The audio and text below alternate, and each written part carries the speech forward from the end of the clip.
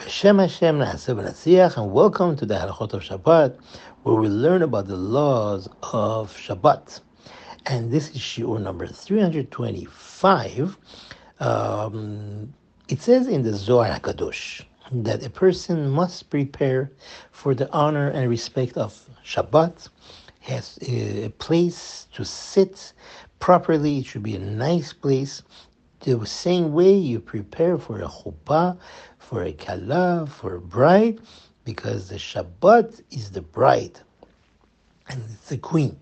So therefore, a person must be very careful to set his table in a nice place in the home, like like a dining room, not some corner which would not be respectful. And also, a person should be careful to have a special set of dishes and serving things for Shabbat. That would be proper or honor and respect for Shabbat, because it would not be respectful to eat and drink in the same things that we do throughout the week.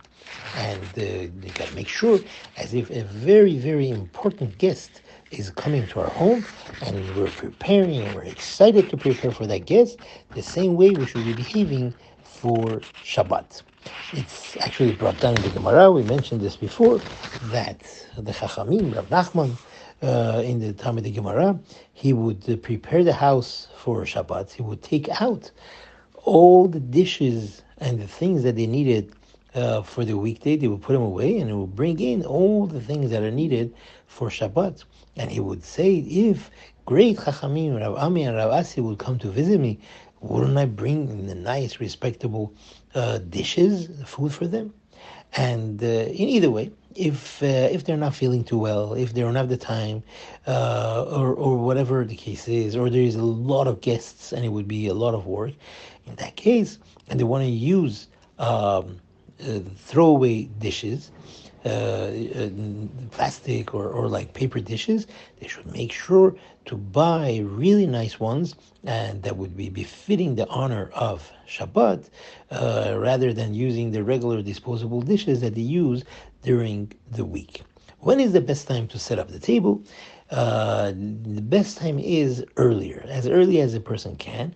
It shows that you are preparing for the queen, for Shabbat that's coming, and we are happy about it.